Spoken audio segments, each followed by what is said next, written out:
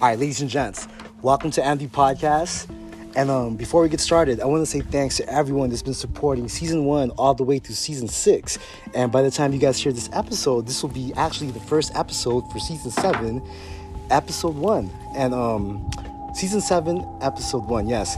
And, you know, I've been living in San Diego for about, I would say, 12, 13 years. And I thought that I've seen every venue that the city has to offer as a hip-hop artist, getting a chance to play different cities around town. And this venue right here was introduced to me by my good friend Mike. And the gentleman that I have for today's show has really been a pioneer in the fitness industry. He's been doing it for so long, and he's an advocate for holistic healing and for fitness and just being in good health. And he's also the owner of this wonderful multi-purpose venue in the city of Jamul, which is, I would consider this the East County of San Diego. And it's a multi-purpose venue, and we're trying to figure out ways on how to make these events pop off. And not only that, he is also the founder of a couple nonprofit organizations, and one of them is called Good Vibes Pool, and the other one's called Sage Sanctuaries. And not only he is in the fitness industry as a personal trainer, he's also an inventor. And recently, he has this invention called the Squat Master. And we're gonna get into the story. And ladies and gents, without no further ado, let me add, for all my 90s kids, he was also an American gladiator back in the 90s, and that really had me excited. So ladies and gents, without no further ado, we got Mr. Bernie Miller in the house. What up, Bern? Hey, what's going on? For the record, it was an American gladiator contender. I was the one that fought the gladiators. That's pretty awesome. That live tour that year was pretty awesome because it started at the beginning of the year in 92, and it started out with a live tour, and I was one of 1,200 in SD athletes who tried out for that, and I ended up winning the live tour, and my score was good enough to get me to the television show later that summer. So summer of 92. Yes, where I ended up breaking the record in Powerball. And also getting to the semifinal round. I was actually seeded number 1, but then, Powerball was that was my go-to thing, to do. I loved it. Of course, the gladiators, that was their go-to thing. So it ended up with a showdown and a semifinal round where I actually got injured, and I had to withdraw from the competition. You're the man, Bernie. Yeah, well, things happen, and then we move on. And Bernie said it to me when I first met him a couple weeks ago, 3 weeks ago. He was so nonchalant about it, and I was like, what? But yeah, man, Bernie, I like to take it back to day one with all my guests. I ask all my guests, where were you born and raised? Yeah, Cleveland, Ohio. Born in Cleveland, Ohio. Went up to Bennington, Vermont in the 60s. Right? But you were born in Cleveland, Ohio. Born in Cleveland, Ohio. Did I say Cleveland, Vermont? Yeah, there you go. So Cleveland, and then you moved to Vermont. Moved to Vermont. My father was a mechanical engineer in Union Carbide, so he moved around developing the manufacturing facilities.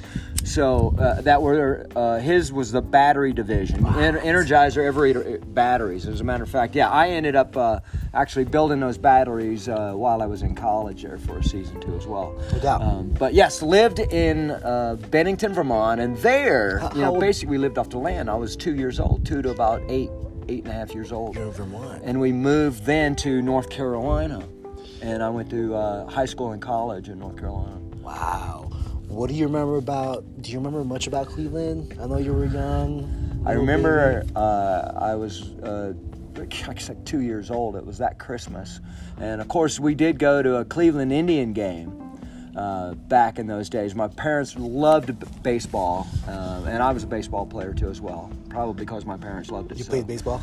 In college and high school, and Bantam League all the way up through, all the way up through. And so I literally, grew up playing baseball. And one of my first games I remember, when you're 1.5 years old, you don't remember a whole lot, if anything. But I remember a flashback sitting up in the left field bleachers, looking from on down to the right field line, looking down at the game home plate and first base and looking up, and then bleachers though. And I was the youngest of the 3 kids. You got 2 siblings? Yeah, so I can flash back and remember that as a 1.5-year-old. What do you remember about Vermont? Vermont was... From 2 to 8. Vermont was literally living off the land. I mean, we grew vegetables. You've and been about that life. Yeah, I had that early on, and so for me, knowing where food came from at an early age has helped me out all through my life, as a matter of fact, as far as nutrition and that sort of thing, keep the body healthy. But early on, yeah. You think it was mom or dad's decision to live off the land, on the land? Who you think whose call that was? Like, we're gonna live here and we're gonna raise the kids this way. In the 50s and 60s, there wasn't fast food. There was only organic, really organic, because pesticides and that sort of thing, and commercial growing remember the population from 1950 to now is more than doubled. Facts. So there are things too. that back then, we could feed the population. Small growing and micro farming and that sort of thing was happening. We had an acre and we literally froze all of our vegetables and ate them all winter long, because Vermont gets cold up there. It snows a lot. So we literally lived off the land. And then, of course, for meat, a lot of people are vegetarians these days, which will work just fine. But, back then, somebody would come by with a deer, and my father would skin it and clean it, and we'd have meat all winter along with this. We literally lived off the land. So living very, very healthy from early on helps. Who even influenced your dad to live like that? Where did he get that? Yeah. Well, my dad was from Montgomery, Alabama, and one of 5 kids, I believe. And that's post depression days, and so everybody was at that time was very frugal about food and about living. Yes, about basic necessities of life, water and food, basically, and shelter. And that's what was happening back then. What even prompted your parents to move from Cleveland to Vermont? What even made... My father was transferred with his company, Union Carbide, yeah. And then from there, what made you guys move from Vermont to North Carolina? He was transferred. Again. He started out there. They have 2 battery facilities at the time. And he had worked on one, and then came back to work on the other one. And that's he was a mechanical engineer, and he just, in college, it was this electro record that he literally invented, that I actually operated that machine in racking these electrodes, which is part of the battery, if you will. You have carbon, you have electrode in the middle, and then it's charged, and that's how you have a battery. So, in case anybody needed to know. So you were 8 when you moved to North Carolina. What's your first thoughts in North Carolina? What was your first impression moving to the city? Where in North Carolina again? Asheboro. Asheboro. What was your first thoughts of Asheboro? First thoughts of Asheboro. I remember it well. Our house wasn't finished. They were building a brand new house, 1968. And it wasn't finished, so we literally lived out of the Sir Robert Motel for 3 months. And so my first thoughts were living in a hotel for 3 months, waiting for the house to be done, finished, yeah. So it was a pretty exciting time moving in to a house. I think my parents paid $36,000 maybe for that house back in 1968. And we moved in October, and then we started school and that sort of thing. How old were you when you first picked up a baseball or a bat? Started really swinging? I was 3 or 4 years old. You entered junior high years. You were playing junior high? Played junior high, baseball. But I was younger than the rest because my birthday was in November, end of November, and I started school when I was 5. Most kids wait a year and then start school when you're 6. I was the youngest kid.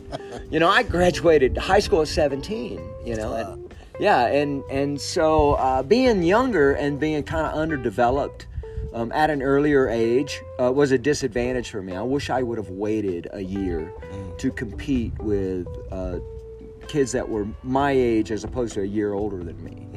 So yeah, that was a bit of a disadvantage.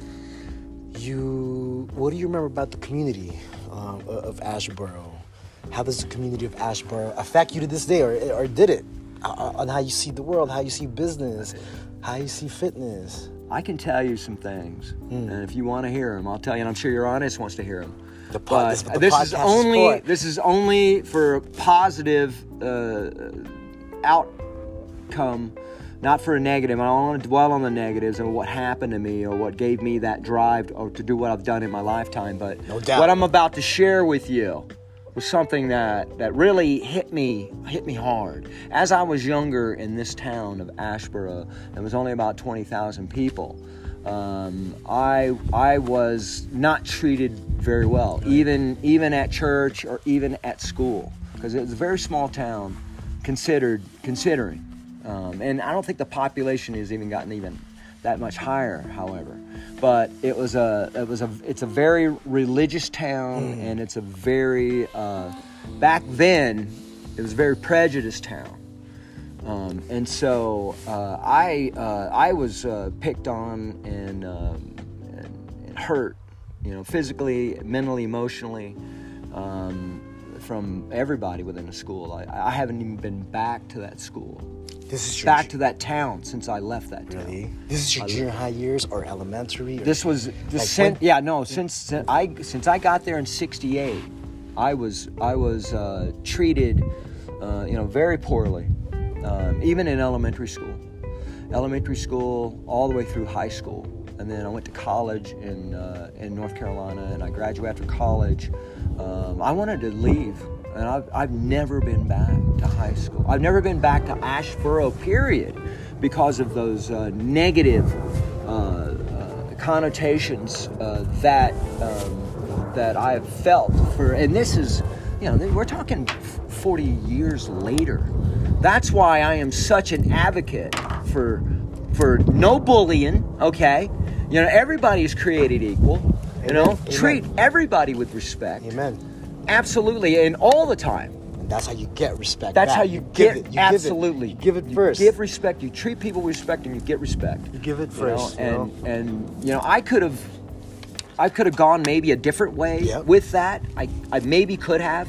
It's like pain and others. I could have. Mm-hmm. And as a child, I was, I know my parents did the best they could, but they believed in physical punishment, and that to me developed frustration and aggression through frustration because I couldn't express myself. And so when my daughter was born, I said to myself, I would never, ever hit my daughter and make her feel the same shit that I felt back then. I'm telling you. And I never did. And I always had the time to talk. I never told my daughter no, but I always, doesn't mean that she got everything. It meant that we would have the time to communicate with one another. And you parent her. That's right. You parent her. That is absolutely right. That rigid, absolutely right. That's why I'm such an advocate for education. I'm such an advocate for community outreach, for helping one another, because we have to help one another in our communities. If we're going to succeed as a community, are we going to have positive vibes as a community? We have to help one another. Amen. Absolutely. And ladies and gents, I want to add, when I first met Bernie, I was going through my own personal turmoil that couple weeks leading up to that. When I met Bernie and his partner and the whole wonderful staff here, I gotta be honest, it lifted up my spirits, and I left feeling good. I left feeling happier than when I first came. And I never forget the promoters who treated me like shit, but most of all, I don't forget the promoters who treated me good and treated me right. And a lot of my podcast interviews, I do it through the phone because everything's out of town, and even when it's in town, I do it through the phone. But there was something about Bernie's energy and the energy in this venue, in this ranch. I had to do this in person because that's what Bernie does. He's a passionate person, and there's something special about Bernie, and I respect him a lot. So, Bernie, do you think baseball was a sanctuary for you, or an outlet to release some aggression? Do you think baseball was an outlet to kind of release some of that, express some of that? How did you view baseball back then? Well, I love baseball. Baseball is an awesome sport to play. I have a hard time watching it all the time, you know. It's a bit slow for me to watch, you know. But are you a Padres fan? I love the Padres, man. We gotta ask I love good. I love good baseball. I love all sports. I'm an athlete. I'm a pole vaulter. I'm an avid pole vaulter now. I pole vaulted in high school one year. I didn't make the varsity team. I didn't want to play JV, so I pole vaulted. I pole vaulted in junior high because they didn't have a baseball team. So I just ran track in the spring. So I played the football and I played did the pole vault. I did then the spring track. I did the baseball because that sort of thing. So I've done a lot of sports, and I'm an athlete, and I love sports and I love competition. I think it's a way that we all can gain confidence. Whether your sport is, you want to climb our mountain up here. That's your sport. You can come up and climb a mountain and feel confident that you did that and build confidence. That's what sports should do. Friendly competition should be uplifting, not demeanoring or being negative in any way toward anybody. With your difficulties growing up in North Carolina and some of the torment that people gave you, did you think baseball gave you a sense of identity? Did it make you feel like, you know what, this is my identity, this is what I'm good at, and this is what I'm going to do, did it make you feel, I know you had some rough moments there, but was baseball maybe a highlight living out there? Oh yeah, baseball is a great highlight. Yeah. College baseball was awesome. Hell yeah. If I'd have had a little bit more confidence, and I'll tell you this, you want to breed a good athlete, you have to give your athlete confidence at an early age, which means that what we were talking about, communication with your child. Oh, yeah. You want to be a good athlete, and good athletes don't necessarily make it to the pros. Those athletes who make it to the pros, they have that dedication. And not all of those make it, but they've dedicated themselves we're talking about on and off the field, because there's, everything you eat, everything you think. As a parent, you have to bring your child up with confidence and with positive reinforcement. This gives, because in baseball, okay, getting back to baseball. Yeah. Okay, and this is the key thing. Yeah. Is that at the plate, it gives you that confidence because it's 90% mental and 10% ability. Mm-hmm. And so it's and all alert. Absolutely. Not so much knowing that you're going to hit that baseball when it comes back. When that's what gives you, and all the practice and all of this is very good. Yes.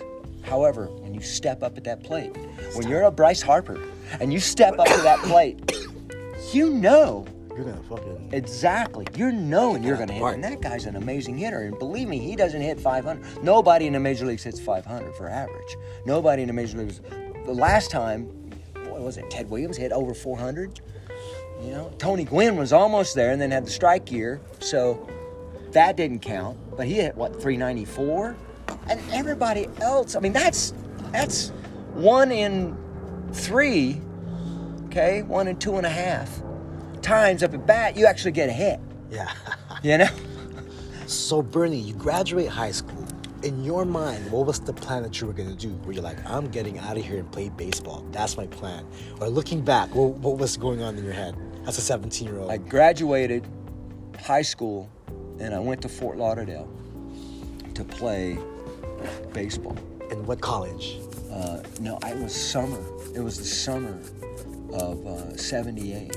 And I went down there to Fort Lauderdale Baseball School. And I played down there, yeah. And then in the fall, I went to Chowan College. Wow. Up in Murfreesboro, North Carolina. It was a 2-year school, but I did not play baseball there. I did not make the team. Yeah. And then the next year, I went to High Point College, and I made the team there, and I played 3 years as varsity as a starter there. And what was your major when you went to the next college to play 3 years? I started out as a pre-ministerial student, studied ministry. Felt I had the calling, but then after 1 year, At Chowan, I realized that I could help more by being non-denominational or unaffiliated. I could. So that's how I kind of backed away from the religion at that point, and then went to High Point College where I studied psychology, sociology. I ended up with a major in sociology, but psychology, sociology, philosophy. So you graduated from High Point College. What was the plan then in your head? What was the next step? Go west, young man. Go west. Go west. Well, it was a recession happening in '80, right? Reagan was, it was a recession going on. Jimmy Carter was president. Ronald Reagan won in 1980. And in 1982, it was still, and in North Carolina, there wasn't much work at all. Really? But I graduated, and I just started pumping iron after I realized that I really wasn't going to go pro. I just started pumping iron, man, and I was like, look, man, I want to be an athlete. I want to be in shape. And I was 160 pounds coming out of college, and I worked out. I mean, I'm talking 2 days a week, 6 days a week, 2 muscle groups, heavy weight, trying to gain weight. I was 160 pounds. In November, I was 160 pounds, right? But I was, I was a little stronger, but I was like, oh my God, I just somehow or another, I just can't get to that maturity level yet. And my bench press was like, for 225 I could do one time, Well, this guy came to me and he says, man, he goes, if you'd like, I could get you a little steroid and you could take that, because back in the early 80s, late 70s, man, when steroids were running rampant, I mean, I seen guys taking, shots of testosterone, doubling, because to a guy who's getting big, lifting weights, it was, if I can take 1 shot a week and do this, I can take 2 shots a week and take a little bit of these edibles, and I could do that, even more. So I saw a lot of that going on. However, I said, I'm going to do it as prescribed. I've been working my ass off all year long. I put the time in. What if I did this Winstrol as prescribed for 30 days? What would be the outcome? And you want to know what the outcome was? I gained from 160 to 175. My bench press went from 1 time, 225, to 12 times at 225 pounds. So, in 1 month. I couldn't believe it. I gained it, and that was it. That's awesome. It was it. And to this day, I'm exactly the same.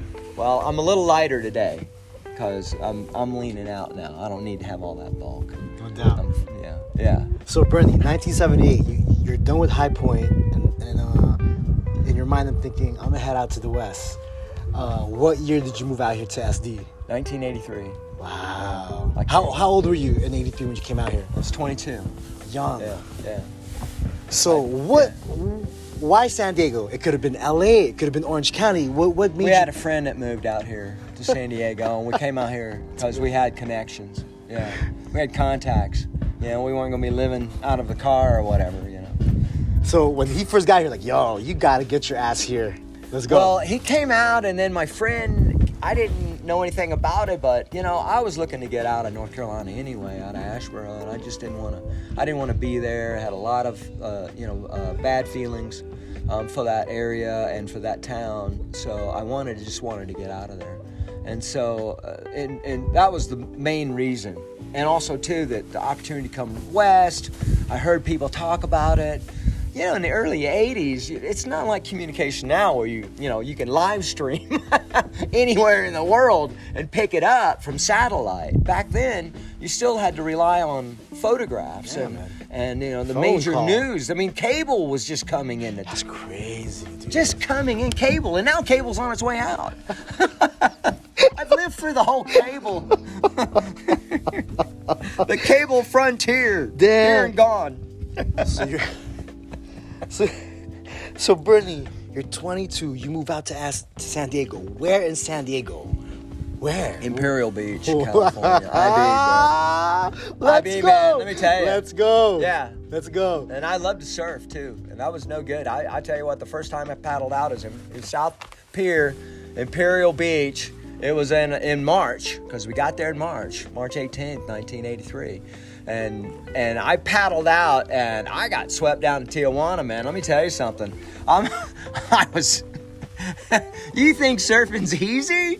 Okay. And I'm an athlete, all right? I'm an athlete, top athlete, coming out of Bernie will North kick Carolina. your ass. Bernie will fuck you up. Bernie's in good No, shape I'm still. not. He's being humble. I can jump the anaconda. Okay, it's a 13-pound jump rope, kind of invented in '95, but I've been jumping that rope for a long time, and I've never been beat in 60 seconds jumping that rope. But Imperial Beach was the first town back here, and it was a lot of fun, I gotta tell you. Now, when I was young. Bernie, before you did the fitness training, what was the transition like? Like when you first moved out here, was like, yo, I'm gonna be a fitness training right away, or did you have some odd jobs? Like what was the job plan as soon as you got here? The job plan was to find something, because I was willing to work and there were jobs. So whatever it was, I could do anything, you know. When you grow up, delivering papers, washing dishes, working at a, ice cream shop, waiting on customers, going to college, doing construction. I'd already done 10 or 12 trades at that time. This is just working, When you're poor and you're willing to work, okay, there's got to be work there for you to do. There's got to be. And I'm a big advocate for that. But coming out here knowing I could get a job, but I saw a job for Jack LaLanne's European Health Spas. And I went and I got a job as a fitness trainer. Because I trained back in 1979. I started training people at Body Forum, there in the East. In the East. Yeah, we're pointing to the East. Yeah, it's over there. High Point, I got a job at Body Forum. Jeb Robbins was the owner, and I guess he liked me for some reason. He says, okay, when you come in here to work out, if you train people, I'll let you come in here and work out. You train people. You help people, because I can see you know what you're doing. Because I started working out when I was 10 years old, trying to keep from getting my ass beat. Okay, in 1970, I got a Sears and Roebuck weight set, 110 pounds. It had 2 dumbbell bars, and you could lock them and interchange them or whatever. I got that because I saw Jack LaLanne in 1966 do his workout, on one of the major networks. He only got 3 channels back then, right? And he was on, and he was doing his workout. I was motivated from that. And then in 1983, I actually got to work at his health club for $3.35 an hour. Wow. Yeah, back then. And when I was talking to Bernie a couple weeks ago, it dawned on me, Bernie had made a good point. Bernie was like, yo, I've seen the fitness industry go through its changes and phases of aerobics, and like Bernie was telling me he was there for all the changes. So describe being a fitness trainer in the 80s. What was the challenges? What was the difficulties? What was good about it in the field? If you were a gym owner, okay, it was great because you could get 60 people in aerobics. Jane Fonda, God bless you, honey. You came out with a fad, all right? Aerobics, a fad that got people into a gym in one area, jumping up and down for 60 minutes. It was amazing. Gym owners loved it because they sell that membership and get that membership in, and that was it. Because it transferred. The 70s was all about pumping iron. Yeah. And it wasn't high rep workouts came when aerobics came. Mm-hmm. Because guys and people that wanted to still work out with weights and lift weights and that sort of thing modified their programs from the 70s. And even in the mid 80s is when I started doing the 15-minute total body workout. I would go in and what got me to do that was in 1983 when I worked at Jack LaLanne's in Chula Vista. We ended up having no free weights at all. It was all machines. And I had already done part. So what I could do is I could put the whole stack on it, and I could do it 30 times. And I was thinking to myself, wow, why? And because I wanted to model, and I was big at that time. And I wanted to reduce down, get more defined, if you will. And so I started doing this high rep workout. So then my workouts would take less time to do the workout. So I thought to myself, after training people in the 80s, bringing them this heavy-duty workout, which I could make some huge results in 30 days. But then those next 30 days or the next time after, they would never show up because they didn't want to be there to get that. It's torture, man. Nobody wants that crap. So I said to myself, well, what if I did a workout that was only 15 minutes? What if I did a 1 set high rep 30 weight? Come on, what are we? Are we going to be an athlete? Are we just trying to get through life? Are we trying to maintain our health, lean muscle mass, our physique, if you will, our alignment, and then go on with our lives? Because we're not, come on, we just want to do something for maintenance. So 1 set per muscle group. And that's when I started thinking of 1980s and the 90s going into the next decade, which they were talking a lot about nutrition and zone diet in the 90s, about balanced diet and that sort of thing. And that's how balanced training started coming in. And that kind of flowed into the next decade. How would you describe 2000 to 2010? How were those years like for you as a trainer? Yeah, as a trainer, that was my biggest. I did personal training, in-home training, and I had a lot of clients. I charged them a lot less because I charged them by the month and not by the appointment. So that locked in their time slot, and it locked in the time slot for me too as well. So I knew I was going to be compensated. So I changed the whole training. Because a lot of people train by the hour. And a lot of people cancel right at the last minute, and they think that they still have that appointment still. So this is all the things that happen to a trainer, by the way. So in your mindset, you're like, so I had a lot of people that I trained with on a weekly basis, and through the 2000s, and it was really good. It was good. It helped me to. I had a couple of products I manufactured from 2000 2010. The Total Body 2001 workout bench. It was the first folding lead incline decline dumbbell bench, and I did it with my 15-minute Total Body workout I did in 1998. I didn't sell too many of them. You know what I really need to do?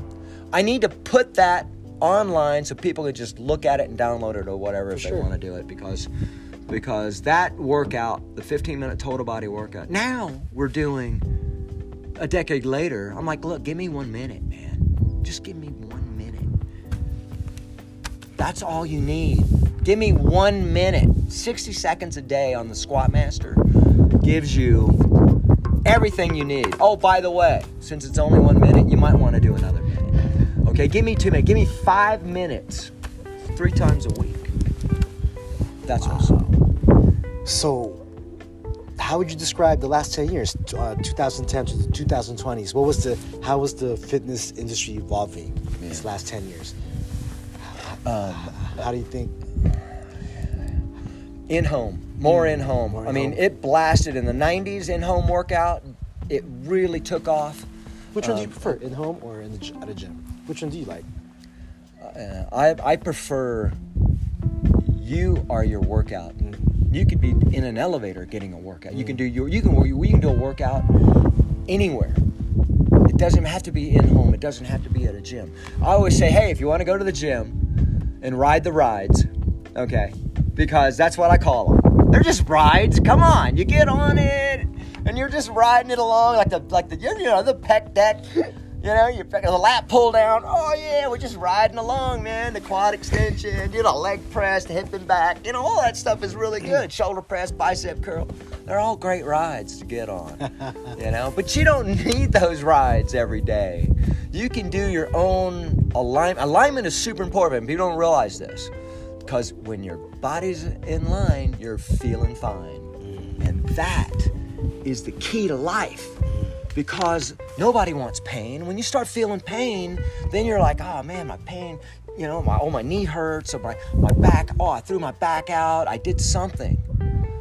That is when we pay attention, is when we start feeling pain. So we want not to feel pain, and the best way to feel pain or not feel pain is through our alignment. And so if we can do a few things every single day to be in alignment, and the most easiest way is that Squat Master machine. That thing, I'm telling you. Let's talk about the Squat Master machine. Yeah. When did you create this machine? It's been a long time in creation. I first thought of this product in 2002 because I couldn't get my clients to squat correctly. So all I would do is I would hold their hands and we'd squat back together. And so that's when I first thought about it. I'm not going to be here for everybody for the rest of my life. How are they going to squat correctly?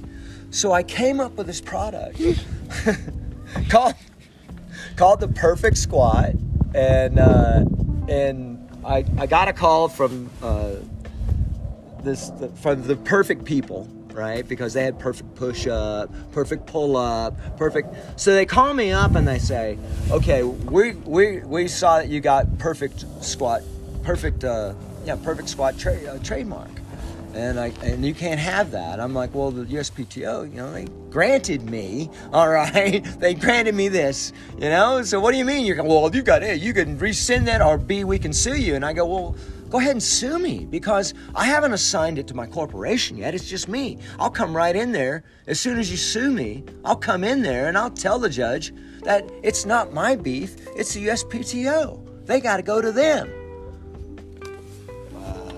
Anyway, I came up with Squat Master instead. And so we named it Squat Master, and we got that trademark and a couple of patents on that product, which is really nice. And we're getting it out there. I did my manufacturing. We've got units in there. We've done everything we're doing, but the Wellness Center came into play. And the Wellness Center has taken a lot of my time, and I haven't really been able to get that product out there. But with Carolyn on board, she is an amazing individual, and I love her to death. I really do. She's what this wellness scene needed, and we're Sage Sanctuaries and Good Vibes are going to be merging, and together we're going to tackle this amazing feat of marketing the Squat Master and also the Wellness Center, because I always had a dream to do a wellness center. I always had. Back in the 80s, I called it a fat farm. But since then, since time and society has changed, what we need to be healthy today is a lot different than what it was in the 80s. Amen. And so it's not a fat farm. It's a bro. wellness center, because we need to mentally be well, spiritually Facts. be well, and physically Emotionally. and emotionally, yes, be well. And that's why Mentally. That's why we want our artists to come out here, because I feel like the artists will heal this planet. They will. Artists will heal this planet. Amen. We need to Say give it louder. our artists. Can I say it one more time? Say We it need louder. to give our artists more credit, because they are the ones that can heal this planet.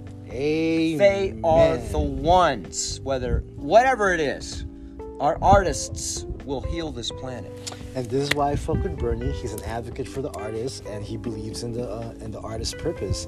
And let me ask you this, Bernie. Like, what inspired you guys to make Sage Sanctuary? Let's talk about Sage Sanctuary first. What inspired you guys to create that? And what's the main purpose for Sage Sanctuaries for all those tuning in? Yes. Holistic methods of reducing pain is our thesis. It's generalized, but we're talking about getting away from the opiates. We're talking about getting away from synthetic drugs and getting back to the plant life, because as you know, I grew up eating plants. My greenhouses have plants. We eat, as much as we can off the land. And I think that I want to teach micro gardening as well, because I think people should have, no matter what your space is, I think you can eat herbs, oregano and thyme and sage and dill and have all this growing. Basil and cilantro. Cilantro is an amazing. I love Mexican food, man, because for years they have not gotten away from their indigenous heritage. Yes. Still in their food, they're passionate. Yep, it's still right there. And that's what I love about the Mexican food, because it's healing and cleansing as well. And cilantro is amazing. Now, for Good Vibes Pool, what would you say, like the mission statement for Good Vibes Pool? Good vibes worldwide. Yeah, that's what it is. And that's simple. And Carolyn, she will tell you. Yeah, I got to interview Carolyn. Yeah, she will tell you a lot more about that, because her vision her vision is, really in alignment with mine, and that's why we're merging, because, her vision has always been to help others. I mean, her nickname is Care Bear. I mean, she's Care Bear, and I have a marketing company called Wilder Than Bears. So Care Bear meets Wilder Than Bears, and so we're building this wonderful venue and wellness center with our nonprofits, and we're hoping to create, a facility or a space where people can come and get alignment and get back to neutral. I love it, Recharge their batteries, man. Yo, I know what it's like out there. San Diego, y'all really got to check out this venue. We have a Halloween show coming up, and it's also a camping ground for all those who want to go. It's $25. You get to camp for the night. For $15, you get to go in, and they'll also, the food comes with that. There's going to be musicians all night, hip-hop acts, acoustic rock, shouts to Audio Martyr, and all the acts that will be here on October 29th. What's your thoughts on the music scene in San Diego? What's your thoughts on the independent artist scene out here? Do you think it's supported enough? Do you think we're still under the radar, San Diego, a little bit? Like, what's your take on the music scene? It's coming on. It's coming on, man. Film and acting and everything is moving this way. There's a lot of things going on. Yes. There's a lot of things coming south. Yes. And we're holding our own. Mm-hmm. But I think the music scene is amazing. There's a lot of amazing artists. Amen. And we want a lot of amazing artists out here to study. I want this to be an artist venue. I want people painting. We got canvas paints. Yes. We got canvas. We've got amazing oak trees around. We have everything, and I need people, artists out here can come and enjoy the space, regardless of whether they're musicians or painters. Any one of them come out and enjoy the space, and that's what we're all about out here. And I think it's coming along. I think San Diego is. Hell yes, coming along. I think there's a lot of great artists in San Diego. And all genres. Absolutely. I love the drum circle they do down in OB. We're there for the farmers market every Wednesday night. Oh, you guys go? Yeah, we go out there and represent at the farmers market, and but we get to see what's going on a lot. Yeah, we get to we barter some cilantro for a couple of slices of pizza at Fat Boys. They use our cilantro that we grow out of the garden, so that's cool. That's awesome, man. United States of America, the country in general, especially these last 2 years, Bern, ever since the COVID pandemic started, we've taken a lot of hits. We've taken a lot of hits as far as the death toll, social injustice, racism, the messed up politicians that we got in the office. How can Sage Sanctuaries and Good Vibes Pool contribute to this society, especially with what's going on in America? Because this is needed more than ever. All the advocates for mental health need to come together. We need this shit, man. I put everything I had from the Spooner. I sold my interest in the Spooners. The Spooner board was a product that we did very well with. In 2006 is when I started that. In 2012, so we were started to do really good in 2012, and so in 2015. Bought the farm, basically, the farm, and started investing the money into the infrastructure to get this property ready to go. And in 2020, COVID hits, and it just because I'm on a budget, right, to get this thing ready. I need to get some sort of revenues. In 2020, COVID hits, and I'm still reeling from COVID as a small business. And let me tell you about entrepreneurs. Yes. Okay? Yes. Entrepreneurs, okay, nobody backs them. Okay? There's nobody backing an entrepreneur. I mean, come on. You're putting all your time and all your energy in, you believe in something with your whole heart, and you're willing to live out of a warehouse and let your credit go to hell because you believe in a product. Yeah, and you got to ignore people's comments. You got to ignore people's opinions. You got to... which comes to another thing that I want to say. Gotta be so focused on your dreams. That Do what you want. Life is too damn short. It is. Too short. Too short. Look, man, I thought it was yesterday when I was 20 and I'm 60. All right?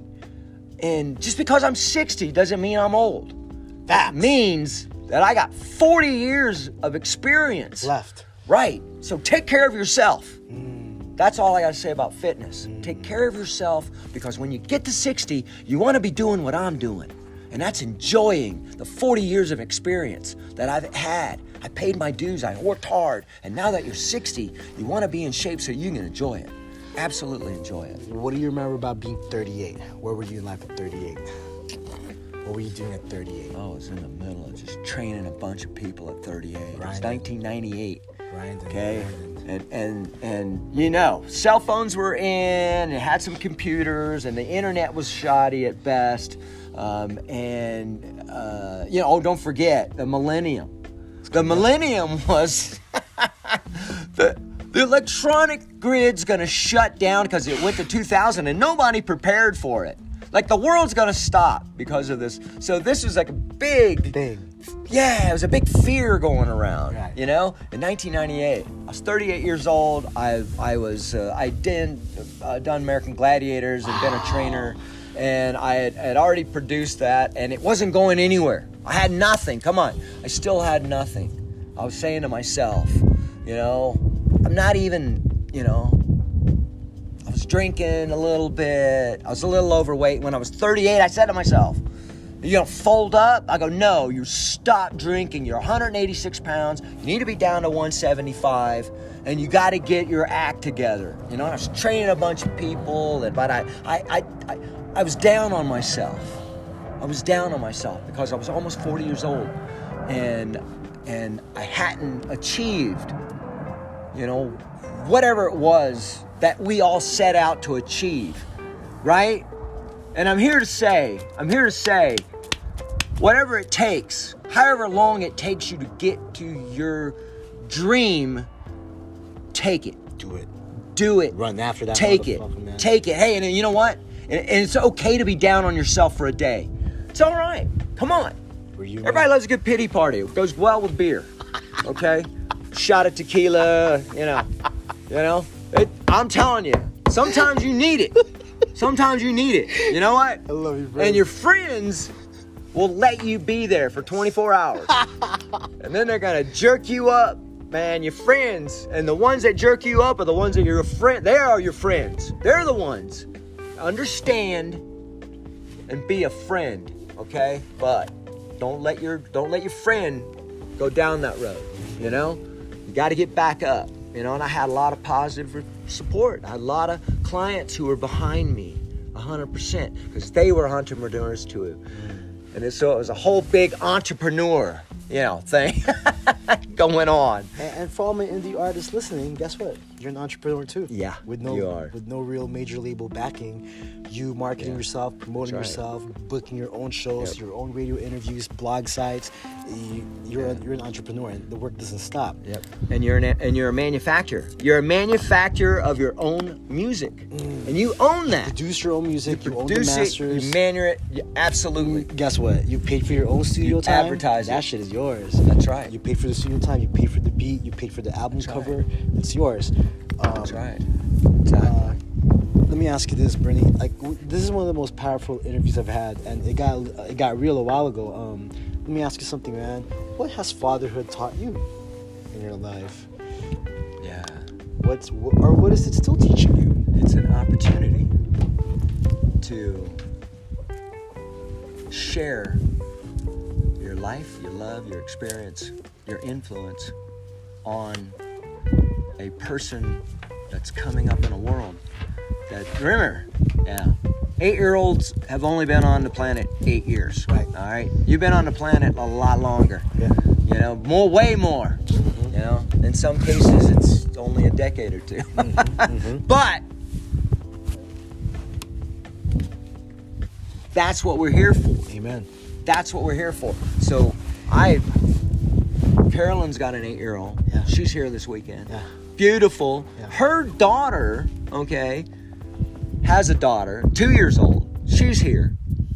So, I really, really love for children to come out, experience what it is at Sweetwater Ranch, experience Sage Sanctuaries. Yes. But most importantly, enjoy life, and parents, enjoy your kids. And I know things are tough with gas being $6 a gallon, especially in California. I mean, give me a break. Fuck. Okay? I don't even want to talk. Yeah, man, that's fucked And we're up. going to be voting pretty soon. But you know what? Regardless of what happens, what does not change community and family does not change. And it doesn't have to be immediate family as well. It's your neighborhood. It's your community. We have to embrace our area. Yes. Wherever we are, we need to embrace our area and come together as people. We are our own government for the most part. There's people trying to tell us things, but we can create our own. Yes. Just by doing what we do and that's basically loving one another, man. Let's just, when you opening the door for people when they're coming out of their grocery store, you're genuinely just walk the old lady across the street, man. Exactly, just helping out where you can. And there's evidence of that. And there's people that you see it time to time on Twitter, or you see it on the news or whatever. I try to get as much social media or media as I can now, because it's all on the internet. It's all coming at you. So I try to get as much as I can. But you don't see enough, but there's more than what you think. Amen. People don't hate one another for the most part. Yeah. People love one another. And in our communities, we can reinforce that. There's a lot of love in San Diego, man. There's a lot of love in East County, and I just think that the United States is healing and growing, and it's changing right before our eyes every year. What are your short-term goals for the rest of 2022, Bernie? Short-term goals is to build this wellness center. We're here for the rest of the year. I love to say it, but Care Bears is here now, and I was looking for somebody that could really help. I need somebody to really help, put this thing together. It's hard for one man to do it. Yeah, Caroline, Mike, and I have been brainstorming together. We created the Eventbrite ticket link for the Halloween show coming up, and we got some people coming. And there's a lot of EDM DJs that I've been sending this way that's looking for a concert venue. That's awesome. If you guys see this, we can show this better than we can explain it. There's about 4 different stages here. And Michael was also talking to me about the possibility of throwing theater plays here, and writing our own plays. We have a 20 by 40 stage. We're sitting on. And there's hiking trails also in front of us, and yeah, I'm really excited for to the top of the mountain. It's 1,000 feet elevation. We own a couple hundred acres out here, and it's not just me. I mean, you mentioned me being the owner. Look, I don't want to own anything. I just want to have access, But the thing is that I've got partners, and we're out here, and I'm like the spokesperson. So we're up here trying to make a difference. We all believe in the same things that we just talked about, and we have a mountain, and you can come to the mountain and climb the mountain. I think I mentioned it before, but we can climb the mountain, gain confidence, see an awesome sunset. On clear days, you can see Catalina Island right down there, man. Shit. It's not clear today, but right there, it's there, I'm telling you. So sick. Yeah, and then at night, the way the sound vibrates through this space, it's pretty cool. And we threw a bonfire here last time. It was really fun, man. Bernie, thank you so much for doing this. I appreciate you, and I'm looking forward to working with you guys more. Ladies and gents, this is Andy Podcast. Any other shout outs or announcements, Bernie, before we end? Just have a great day. Just make it a great day, man. Let's effing go. That's what Caroline says. Care Bears says, let's effing go. Shouts to Caroline. Shouts to Sage Sanctuaries, Good Vibes Pool, and everybody tuning in. We love y'all. Andy Podcast has been a classic episode. Peace.